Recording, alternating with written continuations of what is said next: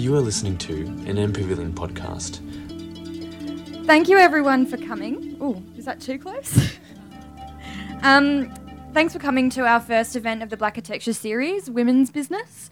So tonight we'll be talking with some lovely Indigenous women working in the built environment across multiple different sectors and also different stages of their career. This event has been kindly sponsored by Monash, so thank you, and also endorsed by Parlour, so thank you. We're going to kick off with a couple of questions. So the format is a yarning circle. So I'll throw some questions out to these ladies and they can respond in whatever way they like, in whatever order they like. And I guess my first question to you guys is, who are you, where are you from, and what do you do? I'll start. Hi everyone, my name's Carol Gosam. I'm from the University of Queensland and I'm a Jitterbal person. I'm from near Cairns, but not Cairns country is not part of Jitterbal country. It's the Atherton Tablelands near Cairns, and including Tully and Murray Upper. And so I'm a Gumblebutter person, and that means rocky place person. So yes, I'm from a rocky place. Oh yes, and I'm an academic at the University of Queensland. I'm in the Aboriginal Environments Research Centre, and I work as a researcher, and I'm also do some teaching as well, Aboriginal architecture. Hello. Everyone feels like they're behind me. Hi. I'm Danielle Hromek. I'm a Budawang woman of the Yuin Nation, and the Yuin Nation is on the south coast of New South Wales, so it's a long, skinny country that runs along the coastal area. I have a few jobs that I do. Mainly, I'm writing a PhD, and I'm in my final 6 months, so that's the scary time. And I'm writing about how have Aboriginal people always known and loved and dreamt and sensed and narrated our spaces, and how have our spaces been traumatised by colonisation, and how can we reclaim them? And so I also work a couple of days a week at the New South Wales Government Architects Office, and I'm working on a project called the Sydney Ochre Grid, which is a project to map Aboriginal places in Sydney and hopefully inevitably across New South Wales. Really important project for architecture and designers and planners, I think, because it gives us a chance to respond to our places. What else do I do? Other small research projects for other people like City of Sydney, and I run a company with my siblings called Babana Durham in Design, which is my siblings and I all somehow ended up in design fields and architecture, and so we just recently started doing that together. Hi, my name's Laura Brown. I'm an undergraduate student at the University of Melbourne. I'm studying a Bachelor of Construction and Architecture. I'm currently working in construction. I don't really know what else to say. I'm a Marawari and Camilro woman from the Lightning Ridge area, Moree, Gundawindi kind of location, so middle of the border between Queensland and New South Wales, and yeah, happy to be here. Hi everyone, my name's Francois Lane. I'm from Cairns. My people are from Mer or Murray Island in the Torres Strait. I also have connection to the Khareg people, which is the Aboriginal people of the Torres Strait. I run a practice with my husband Andrew Lane called Indig Design, and that is an architectural and interior design practice, a small business. And even though I am an interior designer, I'm slowly merging more into doing artwork, and in particular surface pattern art, and some of the clothes I have on are my designs. Yeah. Walking billboard. Thank you, ladies. I'd like to acknowledge the traditional owners of the land that we're on today, the Boonwurrung people of the Kulin Nation, and specifically acknowledge the Yalukit Willem, as this is their land along the Birrarung, which is the river, So we're on Birrarunga, which is river country. I'd like to acknowledge their ancestors, past, present and future, and thank them for allowing us to be here today. So my first question to you guys is, what drives you?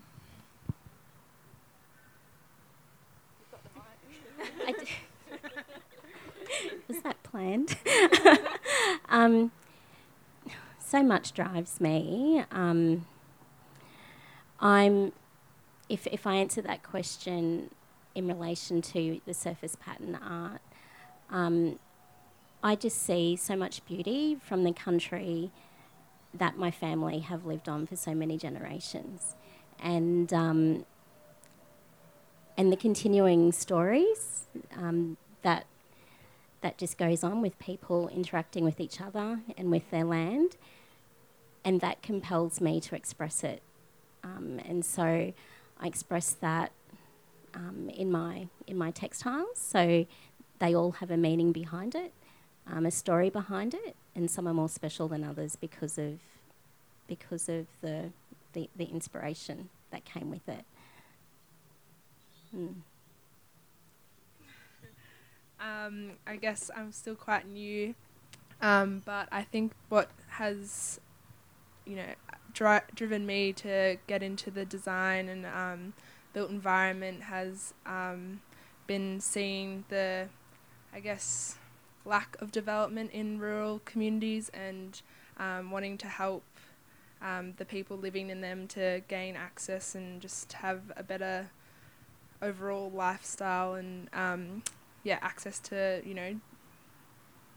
better education and health necessities and stuff like that. So I think a good way for me to help that is going through architecture and construction and how design can help implement these things in these communities.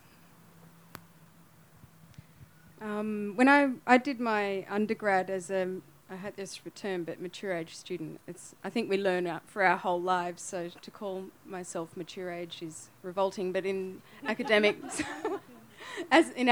sense is, what compared to everyone else there, I was sort of their mother's ages, I think. And when I finished, somebody said, what are you going to do now? And I was like, I don't know.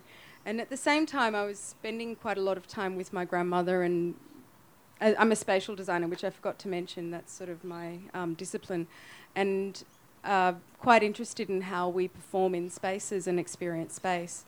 And we were walking down the street in Glebe in Sydney, and she said, I just feel like I'm invisible in public space. And I said, I just was like, but how? You're so bubbly and cute and, talk to everybody. How can you be invisible?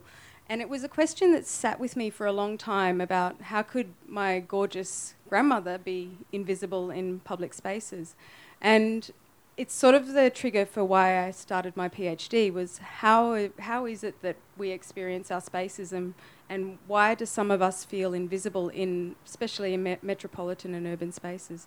So that's sort of the undercurrent of why I started, and finishing it is the driving force is to finish that, is to keep try and do it while my grandmother's still here and can still understand what answer I come up with, whatever that is. Well, I kind of have an idea now. That's an interesting question, what drives me, because when I think about when I went to university many moons ago, as a mature age student, so, I started off with wanting to have a solution for Aboriginal housing, which is a very noble idea, which never really came to full resolution, and so that's how I entered into architecture, and I started from this very low-grade idea of what architecture was, and so now I find that I'm writing about architecture and I'm writing about Indigenous themes in architecture and indigeneity, and but when I started, there was next to no Indigenous architecture outside of the welfare space or outside of housing. So in that time, it's been very, very interesting. So when I started as a student, there was not a there wasn't a single building that was prominently known, even though that there were Indigenous buildings, particularly in remoter areas of Australia. And so now I have a choice of several hundred buildings across all spectrums, and there's incredibly interesting approaches in terms of symbolic reconciliation, reparation, memorialisation. So I think there's been a maturing of, Indigenous architecture. But yet, when I say that, it hasn't reached its pinnacle. I think it's we're really at the beginning of Australia readdressing, acknowledgement of Indigenous people and acknowledgement of different and diverse ways in which we can express Indigenous identity, and in some ways address not just identity but other aspects of Indigenous culture in architecture. Thank you. As Indigenous women, what responsibilities do you hold in your field? Now, because I've got the mic, I've got answers. When we were posed with this question, I really, I think I did have a think about this beforehand, but not in the context of that question, because I thought, do I really approach this as in a gendered way? Because there's some aspects of your work that are really definitely very gendered, because if you've worked in rural or remote parts of Australia, the gender issues are much more apparent, and also in urban space, sometimes in urban contexts, because there are. It made me think about Brisbane. There are Sisters Inside. There's, men's groups. There's a whole range of things that are really highly gendered spaces for different reasons. And but sometimes I'm not confronted with the idea of my gender as an Indigenous woman in certain contexts, and I don't. I guess I think I've felt that more apparently when I've been thrust into a really highly gendered context, and knowing the Indigenous protocols in terms of women not speaking directly to men, that having to have go in certain consultation processes, having both male and female, the women talking with the women, and so forth. And I think that's where it becomes really hyper, real and apparent to me. There's so many ways I could actually answer this, and I was thinking about it in terms of the teaching that I do and the research. And I think I've got to. I guess I feel like we live in a colonised space, but women also live in a patronised space, where everything that's been designed around us is largely designed by rich white men, putting it, generally. And if that's the case, what does it look like if it wasn't designed by rich white men who aren't from here? What if it was designed by somebody who was female from here? And I don't have the answer to that, to be honest. I just am posing those questions to myself and to students at the moment, because we all live, like all females, live in patronised space. So what does that mean for us? I think it's changed the way we move our bodies. It's changed the way we walk and move around the city. If there was, So I also have responsibility directly to my family that I know my brother doesn't have, and that's just different. And it's not I don't begrudge that, but it is different. I come from a matricentric family. It always has been, as far as we can see, and our stories have always said that the women were the ones who made decisions, and it still is. And that's part of my responsibility. I'm the oldest out of a whole group of cousins as well, so I have that too. But I'm kind of one who likes to sit in the background, and so I'm having to force myself to push myself forward quite a lot, whereas my brother naturally stands up. And so I don't really know if I answered that actually, but there's some responsibilities that I have that I know that I can't really describe sometimes as well.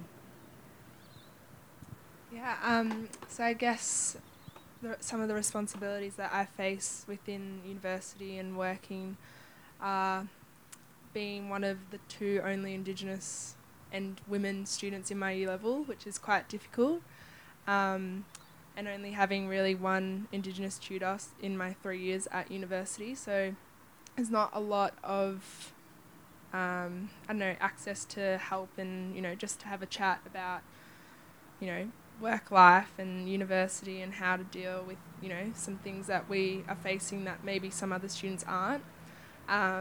Also, my responsibilities within work, I'm the only Indigenous women working in my work, so that's quite difficult as well. And, helping them to create a reconciliation action plan and just trying to, figure out how we can move that company further and, bringing more Indigenous students into that area and teaching them that there is a place for them. So I guess creating a pathway that Indigenous students and women can follow, I guess, and helping them in that process. I've got a few students that are below me, and there's a lot more entering into the, architecture and construction and design areas within Melbourne Uni. So I'm just trying to help them and give them a space that they can feel comfortable within. So, yeah. I'll answer this in regards to a project that I'm working on at the moment. My role was initially to do a cultural design review for AFL Girls House up in Cairns. And when I met with the architects and the builders, it was design and construct, procurement. I was sitting at a table with a whole bunch of buffy men, and I ended up saying to them at a point during the conversation, I'm sorry guys, but none of you are Indigenous and none of you are a woman, so you really need me on this job to enlighten you. So they took that fairly well, because I said it so nicely. But just working on that project, it's been a case of educating the architects and the builders about the sensitivities of women and how they interact with spaces, and also the cultural factors, the beliefs that influence how a woman can feel comfortable. So, as an example, the design of a shared bedroom, a common belief is that spirits can be seen in reflections of the mirror or on any surface that gives a reflection. So just advising on where to locate mirrors on cabinetry was important, because if someone's lying in bed and they roll over to have their cupboard with a mirror on the front of it, it's not, they might not feel comfortable sleeping in that bed, let alone coming from a community that is so different to the built environment, to the accommodation that they find themselves in. And when they combine that with schooling and the size of the school being so different, being one of the few community kids at the school, it's just another contributing factor that can determine whether they'll be successful seeking education in Cairns or not. So there's lots of little beliefs that really, as designers, simple things to change, but it's about education and having the patience to work with the buffy blokes who think, they have a good idea of what's required. The other role I had in that project was incorporating artworks, and I work closely with their operations manager, who has a lot of experience in boarding school through Western Australia and especially up in Broome. And we have this women's theme going through the selection of artworks. The entry wall is has this big, could have been a concrete block, just rendered and coloured wall, but we've turned it into just using metal screens. We're making it a wall of really large-sized dilly bags of all different shapes and sizes. And we just continue this story of weaving, of women hunting, and we're looking at how we can apply artwork to the built environment.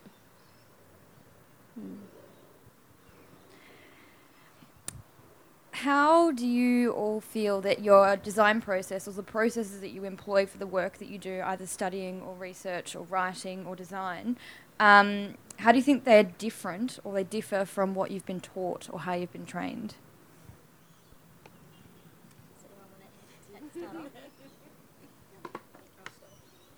I've been thinking about this question a lot because it's part of what I'm trying to talk about in my PhD is how do we design better? Not just better for Aboriginal people, but just better. And one of the things that I've started to look at is how is designing with country first.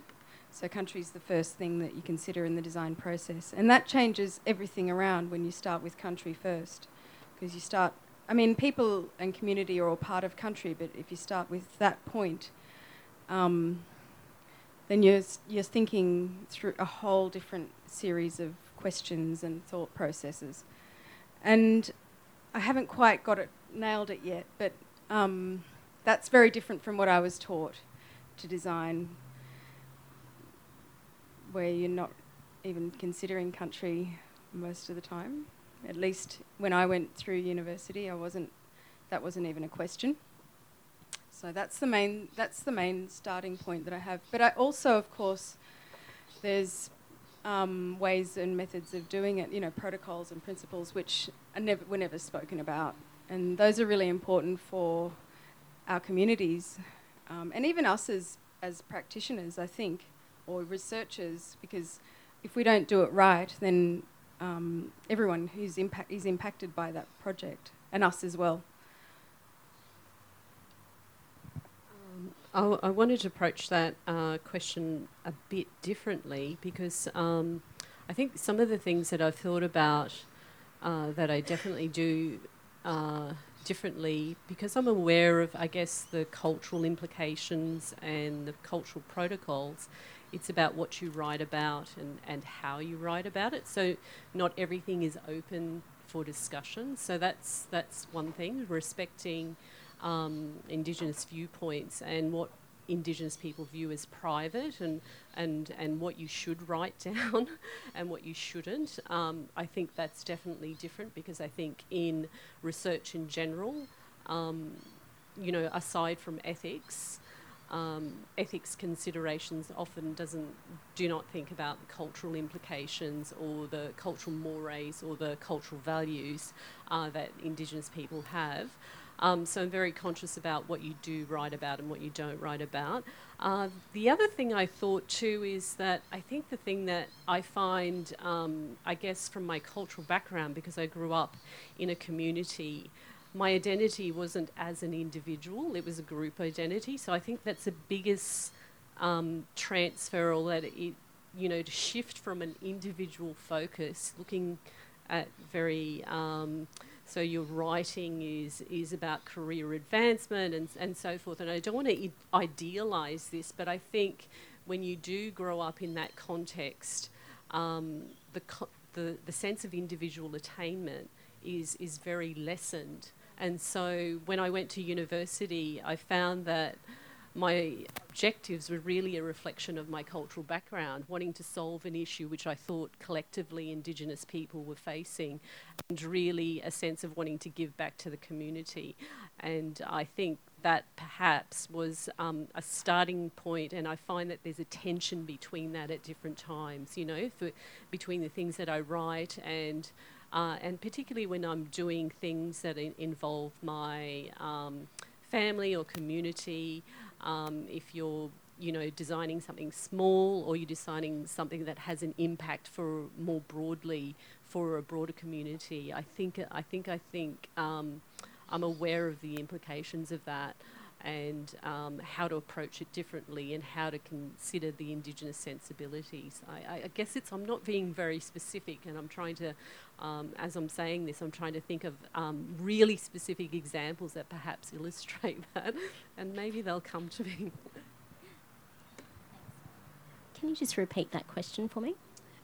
So how does your design process differ from how you've been taught or trained? Well, definitely echo what Carol was saying, that I will approach, like, the brief is so important to me. I want to understand who I'm designing for and what their needs are.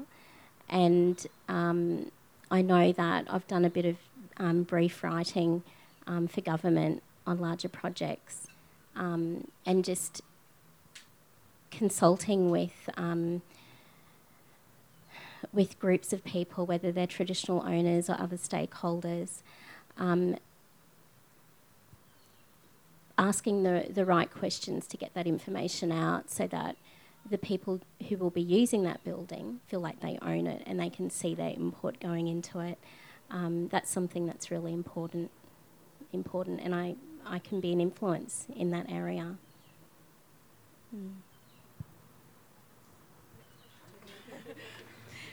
We'll ask you that question in 5 years. If you could universally change one aspect of the way that everyone designs or practices or teaches, what would it be?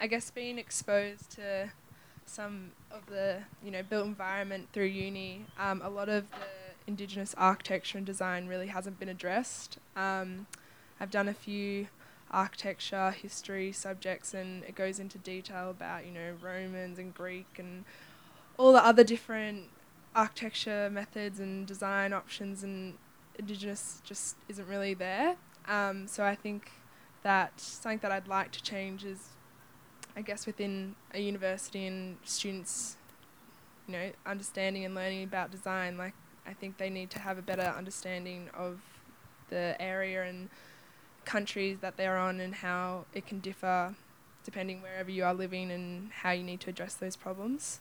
And I think that universities are slowly doing that, but there does need to be a bigger emphasis onto it. And I think students are very interested in it, and whenever we've talked about things within tutorials and lectures, it's all positive. So I think that universities and just companies need to be a bit more engaging in how we need to address design process, and how we can look at different countries and how we can adapt to bringing them into that area. Yeah, I guess that's going off what you just said, but also what I was saying earlier about privileging country in the design process. I think I'd like to see that as part of how amazing if we learnt that in university.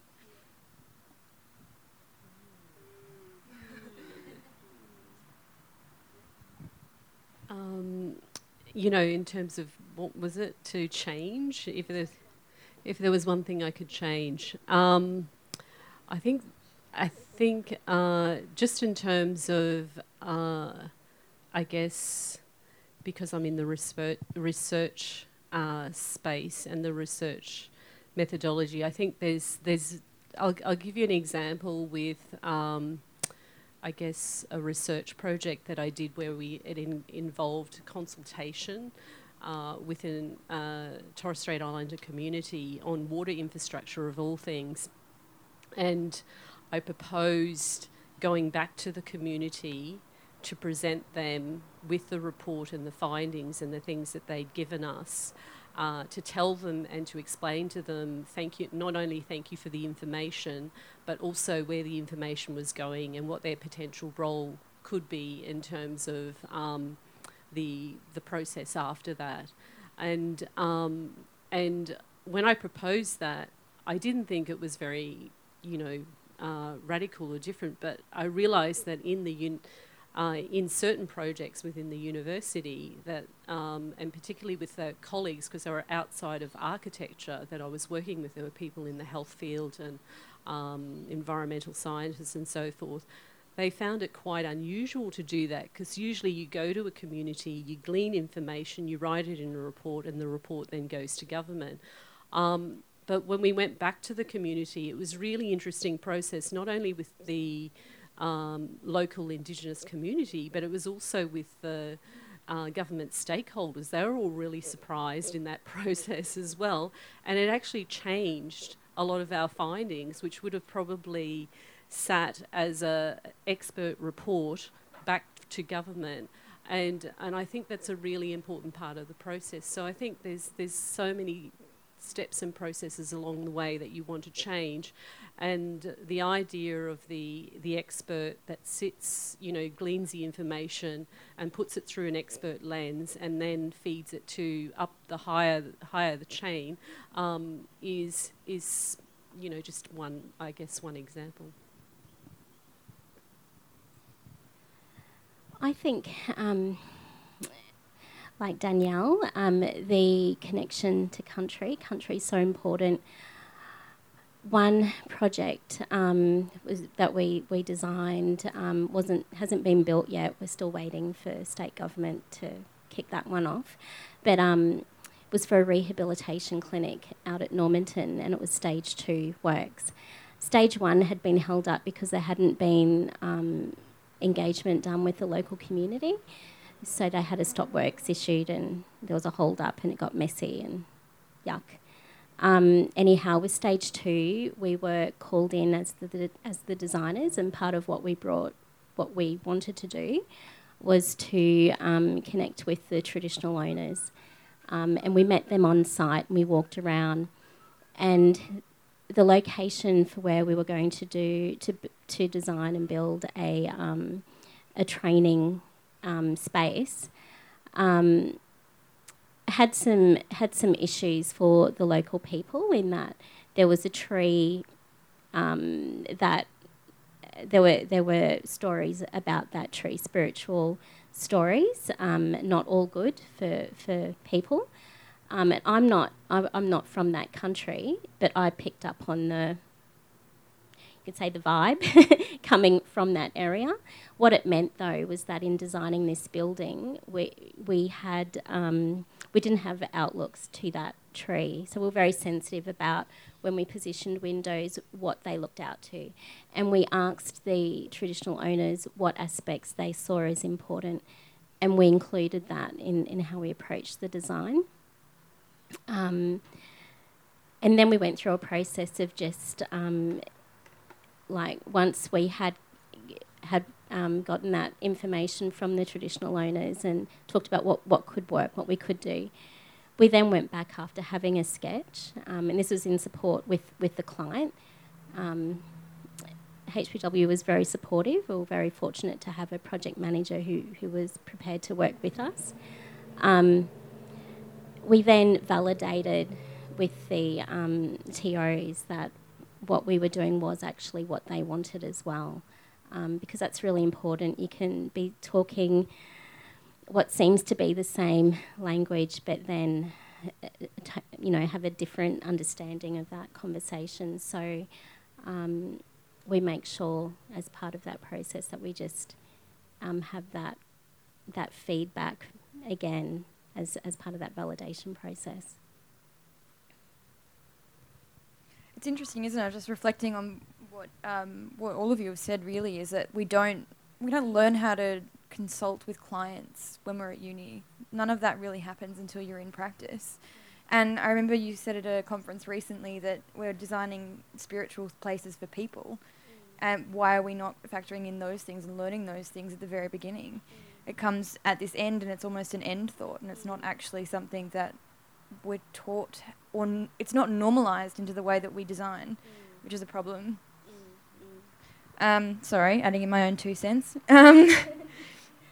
What are you currently contemplating in your own work? What do you feel you don't yet have the answer to?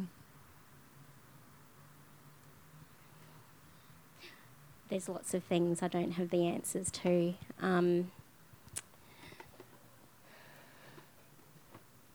anyone else wants to jump in here, while I gather some more thoughts.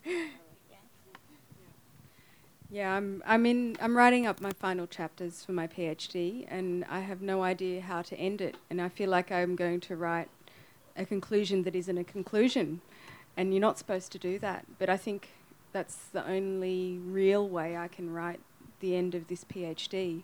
But I don't know what that looks like. Is it a design, or is it just me being philosophical, or is it me lashing back at everybody who, whatever, or embracing everybody? That's a huge question that I can't even fathom, yet I have to write it in the next couple of months. So it's a bit scary, actually.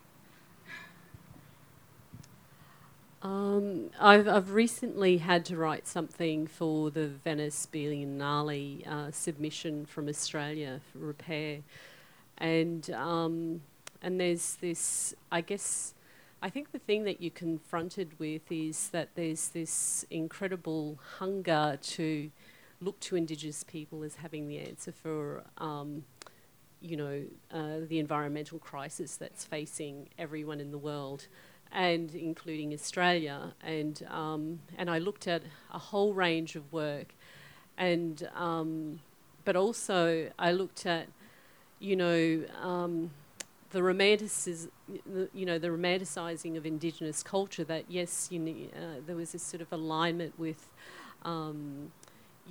natural nature in terms of, and also through ceremony and ritual and a whole range of things. And even there's stories within my family where environmental problems have been solved through, Indigenous ways of and connection with the greater environment.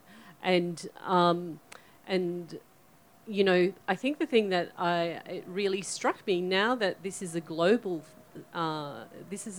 issue, but Indigenous people particularly were very centred on a very small aspect of the space, even though there are travel lines, in terms of your country's relationship to space, land, and the things that you did to take care of that was interconnected within your regional knowledge of the world, and that really Indigenous people are equally confined and equally troubled by the enormity of the problems. And so I think the thing that we need to accept is that that the scale of the issue is really not sort of an ethnicity-based thing. It's beyond, and it also is beyond one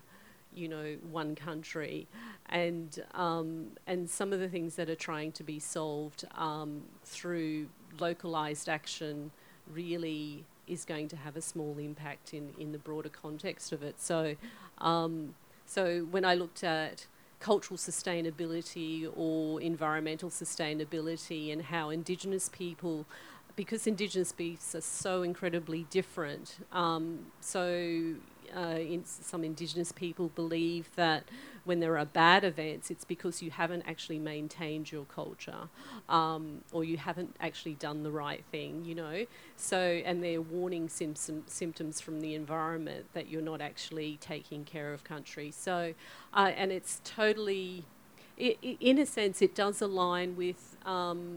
It does align with Western views too, because essentially when something is going, because there are the issues with the environment are so incredibly enormous, people are realising that, the little things that you do in terms of recycling, thinking about your footprint and blah, blah, blah, all those things do have a small contribution for lessening your impact. So I think I often struggle with how Indigenous views are often at the different ends of the spectrum of Western knowledge and ways of knowing and being.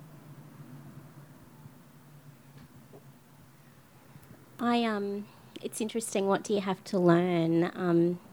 I spent a week up on my family island called Kururi in the Torres Strait, also known as Hammond Island. It's not far from Thursday Island. And the house that I stayed in was built some 80 years ago by my grandfather.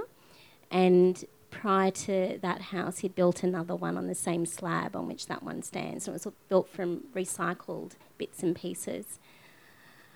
When I walked around that site, these are things that I learned that I didn't even know about my family. The block fits into like there's a V-shaped hill that separates it from the mission and from the point where it sits, and it might be about 4,000 square metres to give you an idea of size. When I walked around that block, there were evidence of stone gardens that had been built beneath a spring, a natural spring. So back in the day when my mum was growing up, a little girl, they would, during the dry season, they would get water for their gardens from the spring. And the design and thought that had gone into the layout of that garden from my grandfather, I thought was just incredible, the way he worked that land to feed his family and then grow enough plants to sell and buy tea and bits and pieces. They worked really hard and they lived off that country. There's some things that I've learned about my family and how they were innovators of that time, which is, just amazing. I'm learning so much. I learned that every community that I do engagement work with, they're so different. I was fortunate enough to do some work with, or to work for Department of Housing in the remote housing service, which meant that I went out to communities like Arakoon, Yarrabah, which is not far from Cairns, but it could be as far as Arakoon for their access to services that they have. And what I noticed was that in Arakoon, the way that the Aboriginal people there, and there's 4 different Wik clans kind of in that town, they're divided into kind of streets, top end, bottom end, to separate warring clans. What I noticed was how people interacted with their dwelling to maintain a line of sight to who was approaching the house. And people would choose to sit out the front under the shade of a tree or on the veranda and to keep a line of sight. And it's about, I guess, being prepared for a sudden visit from someone who you don't want to visit from. And that's very different to a community like Wujja Wujja, where they're not like that. They don't have that same need to be defensive. So every community is different. And whenever Andrew and I go in to do any work with the community, we go in with an openness to learn from the people. And we're always learning.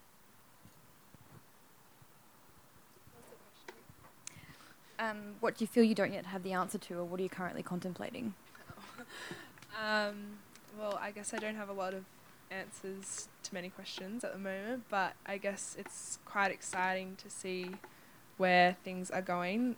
We've just said how things are increasing with Indigenous designers and researchers, and obviously like you guys here tonight. So it's pretty exciting to see the opportunities and I guess what I can potentially do in the future. And like you said, it's really important to engage with all the different communities and how there's so many differences, and I think learning about that can really help with what I'm wanting to do in my design process and in the future.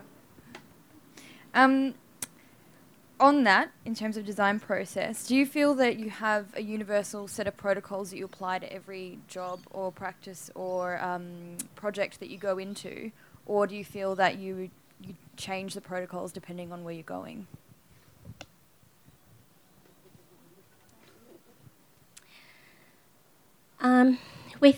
With Andrew and myself, it's really great that, you know, male, female, we find that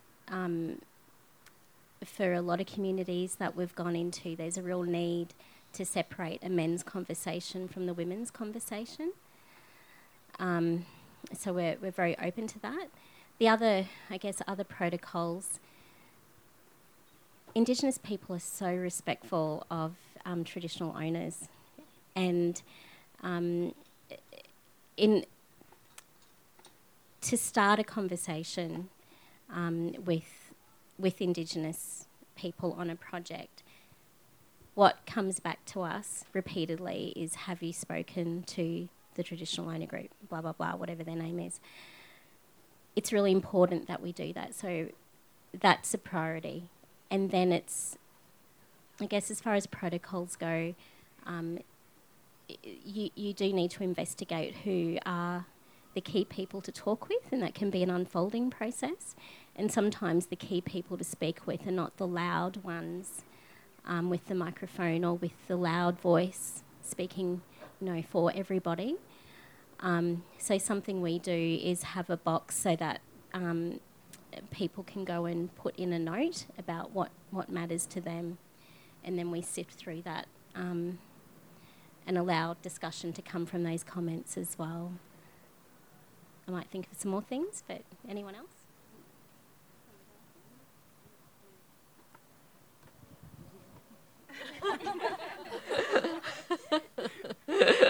Nice move, Danielle. Sorry, can you... do you feel there are any universal protocols you apply to every project you go into, or are they always different? I think very similar to what Francois said, just in terms of how you approach a community, talking to traditional owners. It really depends on the project, but I've worked in Northern Territory, Queensland, New South Wales, WA, and you know, you start each project depending on, even if it's a research project, with talking to the appropriate people. I think the other thing is that just in terms of each community has its own dynamics, social, political, cultural, and so you have to navigate those as well. And it's sometimes learning to know and expect that each community, you'll have processes that you have to negotiate, that sometimes get bogged down in localised politics that sometimes sits very much outside your project, but also knowing that that comes with the terrain, even if you're doing research. And then also engaging Indigenous people and upskilling, which I think is a thing that we do in very, very little ways in terms of, so Indigenous people may not have the research writing skills on a project, but they will be able to engage and help you negotiate some of the community politics, as well as engaging, so understanding that sometimes, you know, that as you really take off your external, outsider expert jacket, and you really go from a process of wanting to learn and work together, and also really engage fully with a project, and sometimes being very careful about externally driven agendas and being prepared to switch those with governments, because governments sometimes have external agendas with particular building programs. It's like, you know, let's build build a women's centre in X place, and then you go to that community and they say, well, actually, we didn't really want a women's centre. We just wanted somewhere to store our swags when we, so it's sort of knowing that sometimes a lot of these agendas in some communities, even a lot of research-driven agendas from government, can be switched so that you can actually address the community needs from the community perspective and not sort of sticking to your brief and being willing to challenge it, I guess. It's all right, I do have something to say. I was just being sneaky. I don't think there's protocols that you can use for every community, but there are some principles that we all hold dear, like, being respectful of traditional owners, respecting country, respecting elders, and that's, I think, they all manifest in different ways, and but you can understand that respect's really important, and that's, I guess, that's the same with working through research. There's no, when I'm going to meet with somebody, there's no one way to have a yarn with them, and sometimes it's just, can I ask you a question? Is the first question, and then it goes from there. But every person has a different way of talking and yarning and sharing, and just respecting that. Coming back to respect is one of the important parts of the process. Just something that came to mind was with protocols. Going to your land councils and finding out who the traditional owners are, or whether there's contested land, so that, and you can ask for help and advice in navigating your way through for the project that you're doing. There's also groups, traditional owner groups, who are really established and with a set of protocols to follow. So an example is the Kurrareg peoples up in the Straits. They have a land trust group, but they also have an elders group, and I think there's another group. But regardless, those two groups have come together to form, with the help of an administrator, a sequence of protocols so that when government, or in their instance, there's a gold mine wanting to develop on Horn Island, need to talk to the Kurrareg people, they approach it in the right way, and they're not just going to the elders and getting someone's okay, but there's actually a process to go through that to ensure that there's a group decision made on that. And I know there are many other Indigenous organisations with protocols that are established. And as designers, it's our role to inquire about that and find out when we're designing for communities like that. What have you learnt by mistake?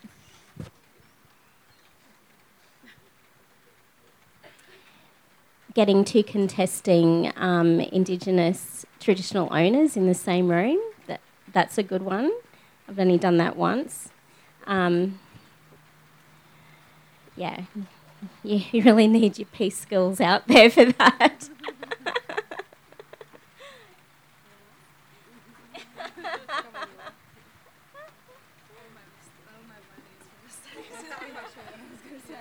I guess, I don't know. I guess, all my learning comes from my mistakes. I think it's the best way I learn, and you can only really improve from there. So, yeah. Oh, she stole my answer. I think very recently I learnt how to say no in a very nice way through making really bad mistakes. I think it. The number of instances are within Indigenous organisations, and perhaps not in a design context, but also in dealing with government. And particularly, I was involved in the development of the Musgrave Park Cultural Centre and liaising with the community. And the big mistake, obviously, because there's no Musgrave Park Cultural Centre. But also, I think the thing that I learnt through that process was that the government had its agenda, the community had its agenda, and they were very, very far apart.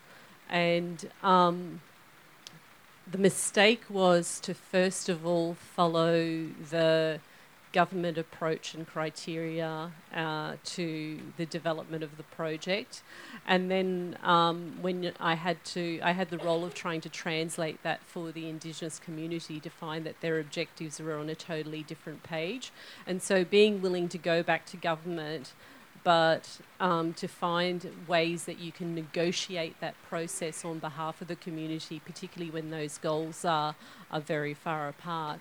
And sometimes the mistake was, you know, allowing that process and thinking that I had to conform to it, but then realising I had a lot of strategic power to actually negotiate both of those. So the mistake, learning from that. How do you satisfy your creativity outside of your profession or your studies? What do you do for fun?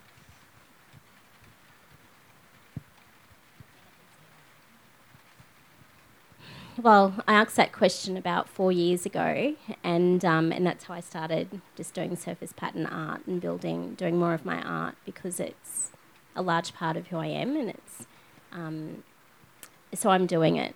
I'm doing what I love to do, and I'm, you know, working on interiors as well. And there's this space that I'm starting to fit into up in Cairns, and Cairns is like the deep north, I kind of think of it as. We've got a way to go yet.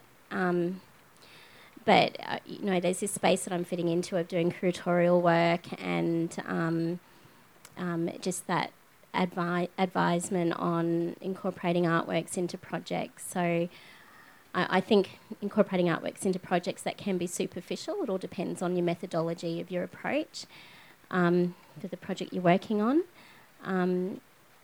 But I feel really fortunate that I'm in this space that's transforming to fit my creativity.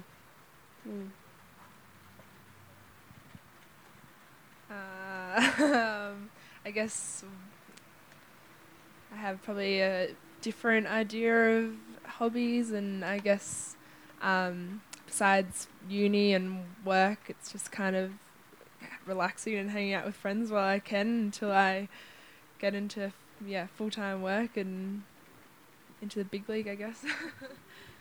Do that while you can.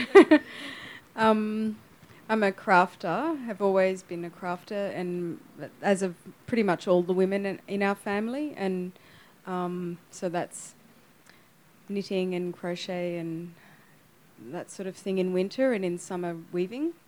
And the weaving is a recent reclamation in our family, and it's a really important one, and really important for us culturally, and also just as a way of understanding how our bodies do things, how we move around the country in the city, because we pretty much all of us, other than my sister, live in urban spaces. So this is where we collect our materials, and so there's a lot of walking that I do as part of that creative process, and it's a really important part. Walking's really important. Walking country to know all of the where you go to get your lamandra, where do you go to get your gymea, and what does it look like at different times of the year, and when do you collect it, even though there's cars racing past you, and you know.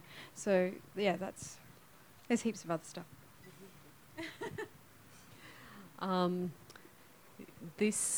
That question highlights a very sad aspect of my life. I guess in terms of opportunity to be creative, I think the most instantaneous thing that I do is photography, and so taking photographs and what's really nice about that is that those photographs are not critiqued by anybody, and it's just sheer experimental, you know. So it's not so taking photographs wherever I go, and I think that's my only creative outlet, other than stolen moments that you have for, learning to re-engage and draw just for the sheer enjoyment of drawing and putting pen on paper. I have one final question for you before we might open up to anybody sitting around who would like to ask a question. And that is, how can we encourage more young Indigenous women to study built environment professions? That's an incredibly good question, because it's something, as you know, that we've contemplated an incredibly long period of time. And at UQ, what we do is that we have students, Murray students and Torres Strait Islander students that come to the university, and we decided that starting at high school was too late. Starting at primary school was a really important time for engagement. And there's been different approaches, which I think some have had massive failures, but some of them have been, yes, starting with children in year 3. I'd like to start in prep, but when we do, we've had students come back continually through the program. Some that we've actually seen in a number of years. But a lot of them, because it's not in, I guess it's the same for everyone. If architecture, it's something ubiquitous that we experience, but in terms of the making of architecture is not something necessarily that everyone gets to experience. And so I'd like to see sort of general programs in schools that are not just specifically Indigenous, for Indigenous students. It's for all in students, because I don't think we need to sort of corral Indigenous students into a corner and say, let's have some, making and architectural experiences. I think it's something that all children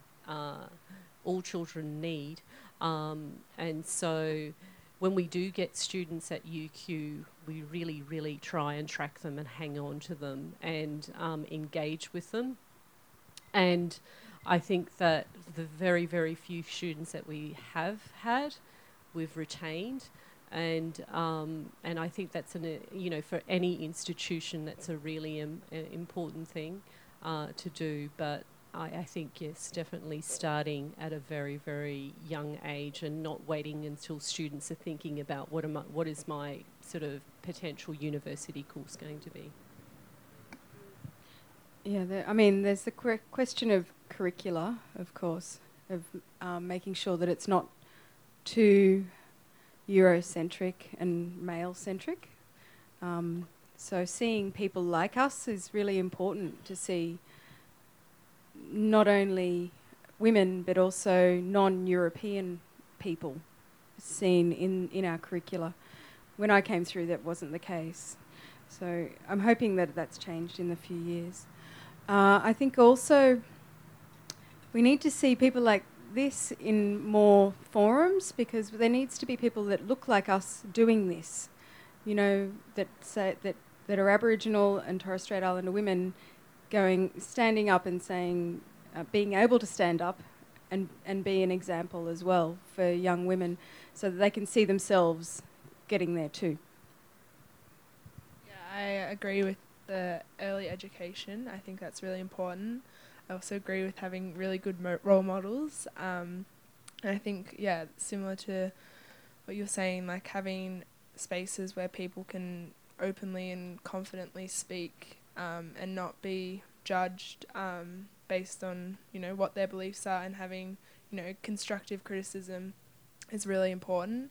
I think, it's only one way up from here. I think there's a lot more emphasis on women in the built environment, and I know that with, there's so many opportunities with jobs and scholarships, and for women being in, STEM and, architecture and engineering and mining. There's so many more opportunities than I think there was, not even 5 years ago. Like, it's just, there's a boom at the moment, so I think it's really positive. I echo what these ladies are saying. I'll just add something else as to what Andrew and I do as a small practice for a brief that we're writing for a expansion to accommodation up in the Torres Strait for high school students. We were fortunate enough, because we said we wanted to do this, we worked with year 11 and 12 girls, because the girls were the well-behaved ones. Anyhow, then these were kids from the outer islands of the Torres Strait, and we only had them for an hour, and it was at the end of first term. It was the night before they went home to their islands, which I'm so excited about. And we had about 11 of these girls come and to this workshop that we had with them. And it was simple. We wanted their feedback on how we lay out a room, a shared room and a single room. And we just worked with basic shapes, but we said they could change that shape if they wanted to, but just to start off, and we had it to scale at like 1:20 plans, and cut out like bits of furniture, but we said you can change that too. And we allowed those students just to shuffle things around on paper. And there were girls who hadn't heard about architecture or interior design. And I guess because I was leading that workshop, my push was more on interiors, and I thought I'm just going to be specific because they're tired and, just keep their focus on something kind of smaller. And just what they come up with was amazing. And then I asked them to tell me why they put things where they did, and, had the responses of to shame, and girls were just like, oh. And I said, no, don't be ashamed, just tell me why did you put your bed there? And so, although I started to talk broken as well, because then they relaxed more, and they explained why they had their bed far away from the window and why they had all these other things going on. Some of them did these elaborate drawings of joinery details of what they would exactly like. It was just fantastic. And where they wanted balconies and all these things. I was like, I can't see getting a balcony off your room. But it was just great for them just to go for it, and positioning lighting, and it was just wonderful. So I think that's just a small thing that as a practice you can do, just giving that opportunity, and they see who I am, who my family is, and there's a connection that you can do that. I'd love to thank you, ladies, for coming to Melbourne and having yarn. I've had a wonderful time. I think everything that everyone shared has been really generous and really positive. And if anybody in the audience would like to ask a question, put your hand up.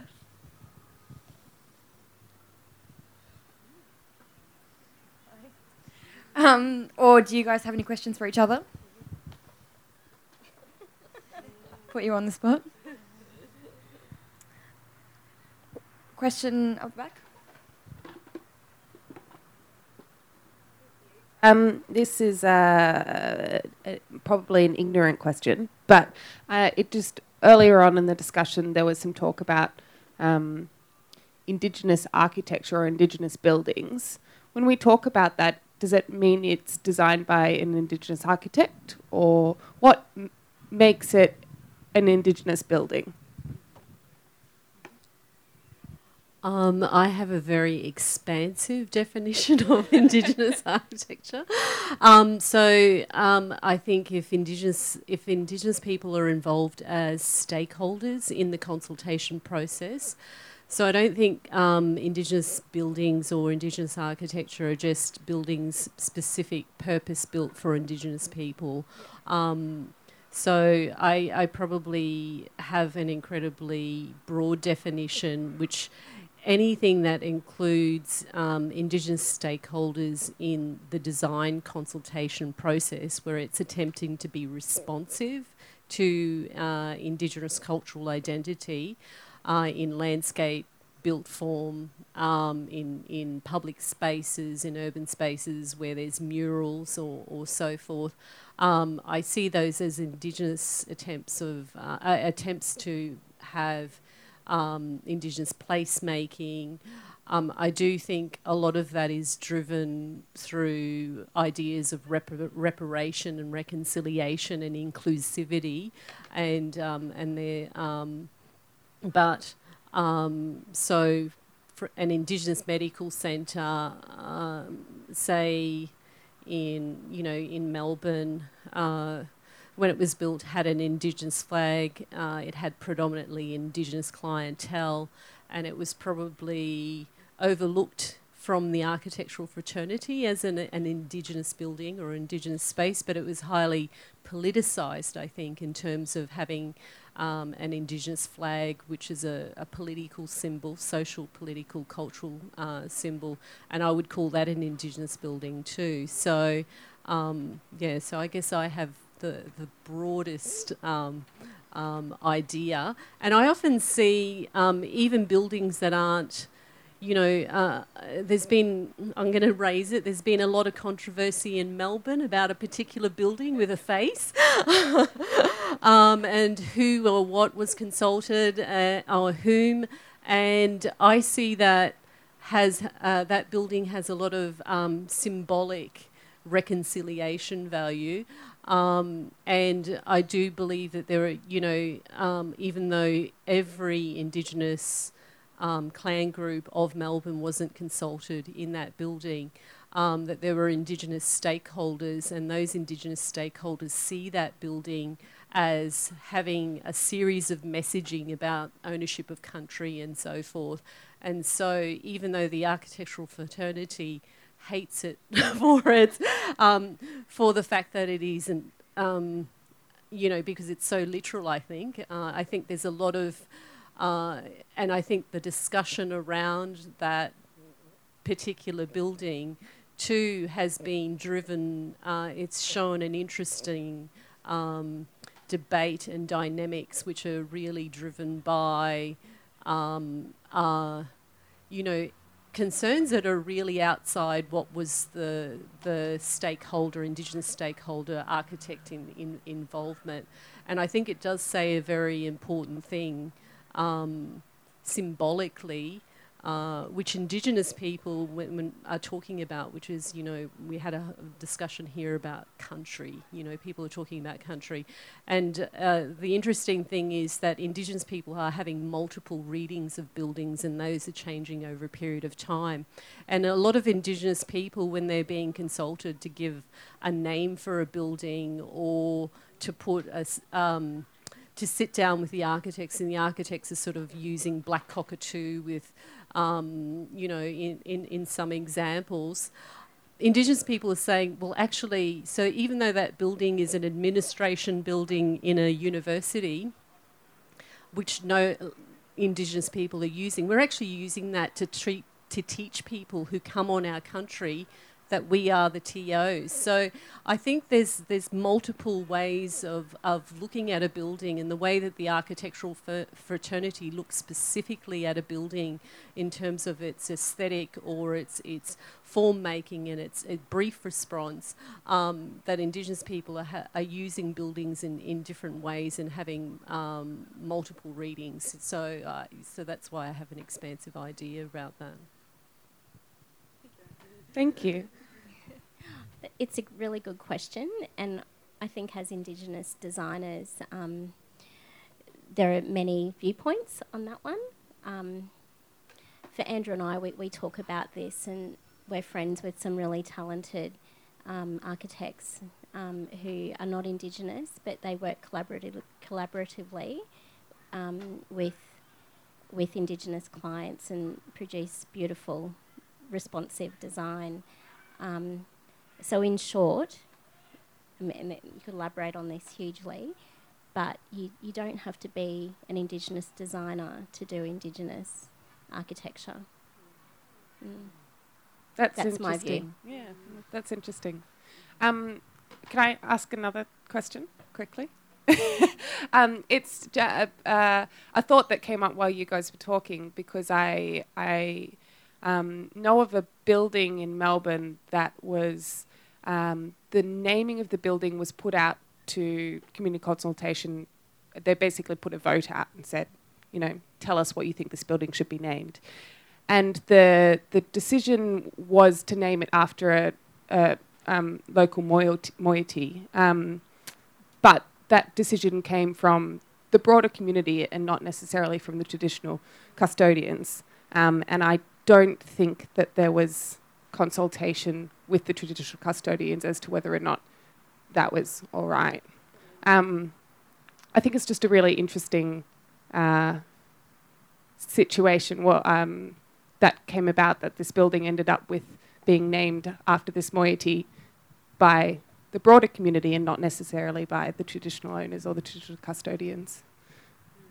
Not really a question, just a... I can comment a bit about that, because I'm in the work I'm doing with Government Architect, we're looking at naming. And as a generalisation, this is all generalisations, I'm afraid, but we tend to name things traditionally by the country that was there, or is there still.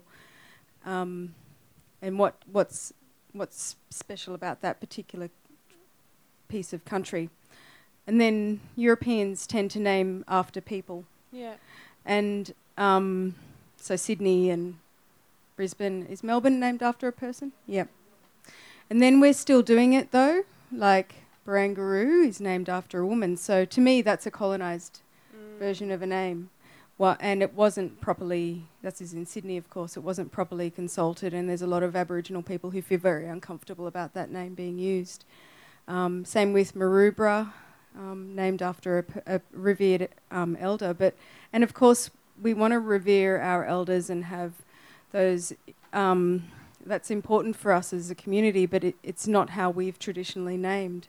And so that it's almost like a continuation of the colonising process of changing names to match people.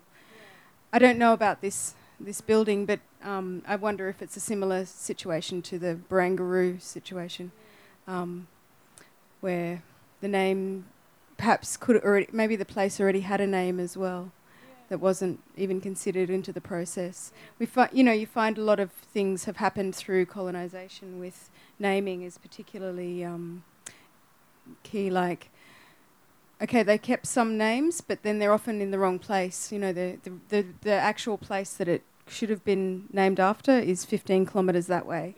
And so what does that mean? And I think it means that they've kept the name, which is in some way being respectful, but then they've moved it, and so it's actually disrespectful. And the names, we only know what's important about a name because somebody tells us that that's what that name means. And so when you know the importance of a name, it's because of a cultural memory or a cultural story that's come through the community for a long time that's kept that name going as well. And so as soon as you start changing names or moving them, then that's a disrespectful process of a name that's sort of just been handed on. Anyway, I could go on about names forever. Can I say something quite controversial? Where I'm from is, so we're talking about naming, and it's interesting, where I'm from, my family are in Herberton, which is a very, very small town. And there's a creek called Nigger Creek. And the council approached my family to ask them to change it to a traditional name. And there was a big discussion in the family about, okay, obviously it's called Nigger Creek, and it was because that was a camp of where the native police camped as a part of the sort of colonisation onslaught and murder of, a lot of Indigenous people. They actually used that as a site for camping, and that involved Indigenous trackers and so forth. It was called Nigger Creek, and it's still Nigger Creek to this day. And so my auntie, as a senior person in the community was asked, can we change it to an Aboriginal name because the council wants to write over this history. So there was a big discussion in the community about, well, hold it, if we actually change it to a traditional name, are we actually writing over the fact that there was this history in Australia and therefore we're contributing to this sort of whitewashing? And so it becomes something that Indigenous people are really considering, and it's not a very quick decision that people are making. So in the end, because the name was going to be quite something innocuous, it was to do with the place, it was to do with... and so to this day, that name still remains, and it becomes a part of the story that...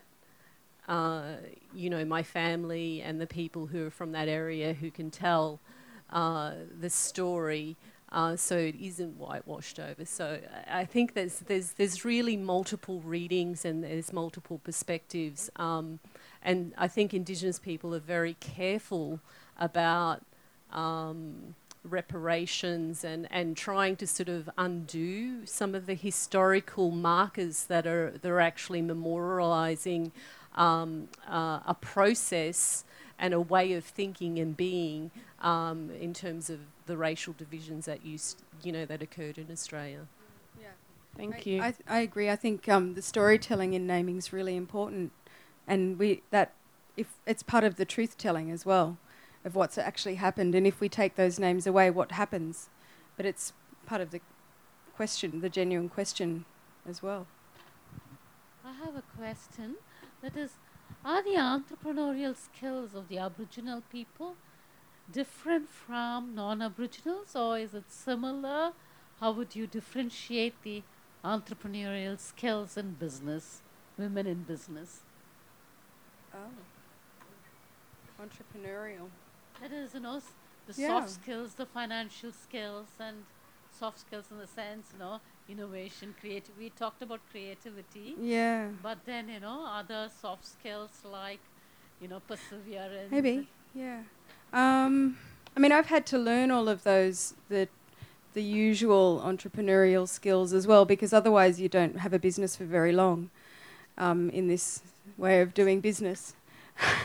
But also I've had to learn how to work or not even learn, but uncover how to work in my own communities, which perhaps isn't a skill that all non-Indigenous entrepreneurs have ever had to have, but I don't know. But I've had to certainly be able to work with extended family and be able to work with kin and networks that are developed through extended family and extended social networks as well, and do that in a way that I'm respecting those relationships at the same time as still doing the job.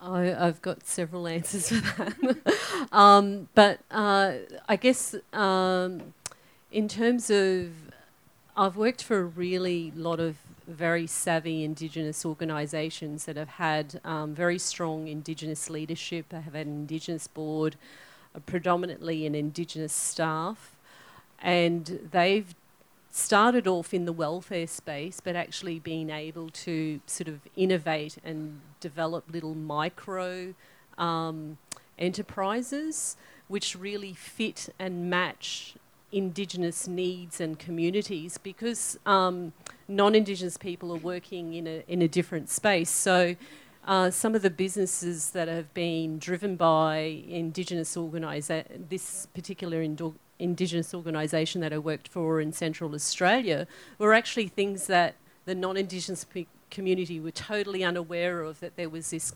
capacity to sort of build and grow businesses. But also what always happens with Indigenous businesses is that they have a high range and a high percentage of Indigenous employment, which is, and so that's a part of their model as well. And they're not necessarily profit driven to major extreme. It's about Indigenous employment and engagement. So there is a different approach in different contexts, and yet There's another Indigenous organisation which started off as a training organisation, in Camooweal, which is 150 kilometres northwest of Mount Isa. And it started off as a training organisation for long-term unemployed Indigenous people, men and women, in the construction industry. It's now a $20 million turnover business because, once again, it's an Indigenous person who's working in an incredibly remote part of Australia and no one's even seeing any business opportunity in Camooweal. And most people haven't heard of Camooweal. But that organisation, once again, has major Indigenous employment. There's micro businesses. They're actually learning and going to communities and growing businesses and capacities. I think Indigenous people are doing business differently, and that has a flow on to the built environment as well, and how those organisations are procuring buildings and controlling buildings, and they want to maximise Indigenous employment. So a lot of Indigenous people are trying to maximise economic engagement and growing enterprises in areas where governments are sort of saying those communities are sort of basket cases. So I think Indigenous people have an entirely different perspective, and it's changing. It's changing the future of a lot of those communities. So that's yeah.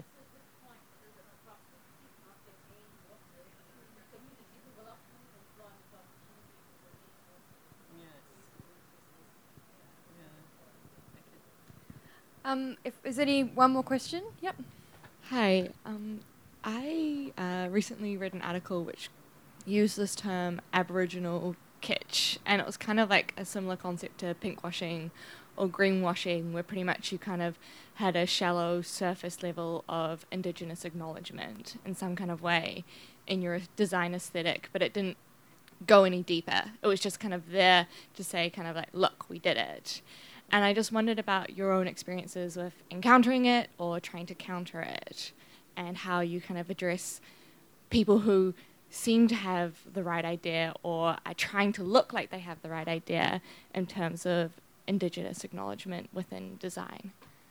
Yeah. Carol, you can probably think of quite a few. Hey, I think of there's a building in the I think it's in the Northern Territory, the big Crocodile Hotel. That's a classic example of quiche. Is that the word? Quiche? Kitsch. I like quiche. I like eating quiche. My kids would say, you're doing that mum thing.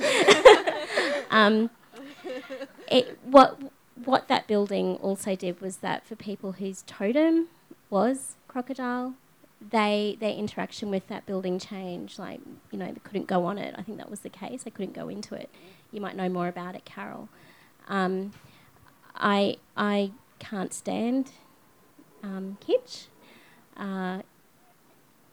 And today there are so many great designers out there who understand what responsive design is. We should be going beyond the superficial. They're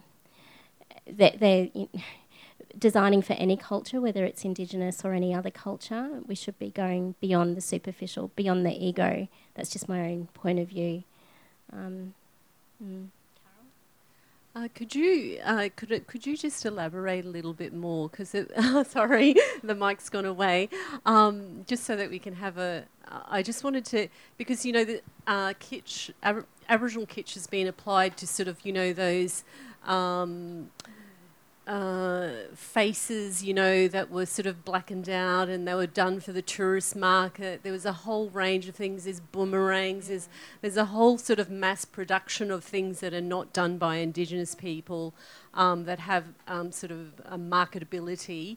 And then there's also now a collection of collectors who actually collect Aboriginal kitsch art, which was sort of things that were done in the 50s and to the 70s, and so are you thinking about it in terms of architecture, or you well, just as a general term? This article kind of had, I guess, almost like reused the term, and it was more aligned. I guess they were kind of using it instead of, I guess you'd say, Indigenous washing or something, where somewhere they were using kind of Aboriginal motifs or words or kind of, just very shallow approaches to, but like the building you mentioned in Melbourne that shall not be named, that was one of the examples, interestingly, that they used. They're saying that this was just a surface level approach that wasn't deep enough, which obviously is arguable, but that a lot of institutions now will have something that kind of acknowledges Indigenous people, which is great, or uses a design element without actually carrying that on in their practice or their approach, or these buildings aren't actually designed for the people they're supposedly acknowledging. And kind of, it makes them look good, and it makes them look like they're acknowledging these issues or making kind of steps forward, but nothing's really being done, I guess. Or if that's arguable, but kind of, I think it is definitely arguable in terms of that particular building, because to apply the concept of kitsch, I think that building was a lot about anxieties that were outside what the building was, and it was anxieties about sort of urban spaces and participation in design and what design should be and what buildings should be, and you know, I think kitsch is a very easy label to put on something, and I think in the analysis that you have to actually really not use something as just a throwaway term, because it becomes, it becomes a sort of an easy deferral point to sort of dismiss and conflate something that you don't want to really understand or engage with. So, but some of the other examples that we've discussed in terms of, putting, if Indigenous people are engaged in the process, sometimes Indigenous people too, particularly we found this in urban art, when Indigenous people were asked to sort of paint murals in hospital buildings and foyers to give a sense of, that the institution was responsive to its Indigenous clientele. And a lot of Indigenous people reached back to a design and a set of motifs that really were from somewhere else, because in an urban context, not everybody is working from, trained art institute perspective, but you have some Indigenous people see that. Non-Indigenous people see that as very kitsch, but Indigenous people see that as very empowering. So it's like, Indigenous people are having multiple readings, and then Indigenous people who are perhaps trained in institutions on what the Western aesthetic and the ideals of the Western aesthetic are having a different reading entirely. So I think there's a diverse response from Indigenous people, and there's also multiple readings. And what I found as an Indigenous person, and this is what I found in a lot of the research that I do, is that there's this dichotomised approach that therefore if the Western reading of something is disempowering, then Indigenous people must also have that view. But actually Indigenous people see power in what people see as disempowering. So I think unless you start including Indigenous people in that voice and understand why they find that empowering and what their reading of it is, then we will still have this sort of dichotomous approach of, black, white, empowering, disempowering, which I don't think really shows the nuances and the complexity of the multiple readings of an action or a piece of architecture. Actually, somebody asked me the other day, what do you think of those Aboriginal people who play didgeridoo and dance and stuff in Circular Quay? And I said, actually, good on them. They're expressing their culture. They're making some money in a way that works for them. And they said, but don't you think they're selling out? And I said, not as much as people who work in Western institutions who have adapted to a Western way of working of selling out. So, I don't know. I mean, everyone's going to work in their own way, but actually, good on them for doing their thing. Just to add, I guess, I was recently, well, not recently, quite a while ago, but given the opportunity to work on a project for the Queen Vic Market project, the new community hub. Little did I know it was because the council wanted an Indigenous intern on it, and that was one of the only reasons that I was really given it. And I was, I think, maybe accidentally included in an email thread saying that I was supposed to be given an internship role for being Indigenous and not really for the skill of what I had. So I think addressing it is one of the main, I guess, responses that should be given, and that the community and the, social needs to, address the fact and, I guess, not allow that to happen, or to engage with it and be like, why is this design there, or what is the background of it, and actually give an understanding. Those opportunities and things were great for, I guess, a development for me, but I addressed that and they were like, wow, we didn't even think of that. That's a horrible thing, and we apologise. But I think, in terms of Indigenous catch or whatever it was, I think people are ignorant towards it, and they think, oh yeah, I'm doing a really good thing and I'm including Indigenous people and whatnot, and kind of just, it's a tick on their box really, instead of actually engaging and making it appropriate to this project. So I think people should engage more and contribute, and talk with the traditional owners, and I think that's the main way to fixing that problem. I guess it ends up being a question of what's the motivation. If you can answer that, then you can decide whether or not it's an appropriate decision that's been made. I think we'll wrap up there. Thank you everyone for coming, and thank you to these lovely ladies for coming from everywhere across Australia to speak tonight. I think everyone's appreciated it. You are listening to an MPavilion podcast, conversations about design and the world we live in. Visit our archive at library.mpavilion.org and subscribe wherever you find your podcasts.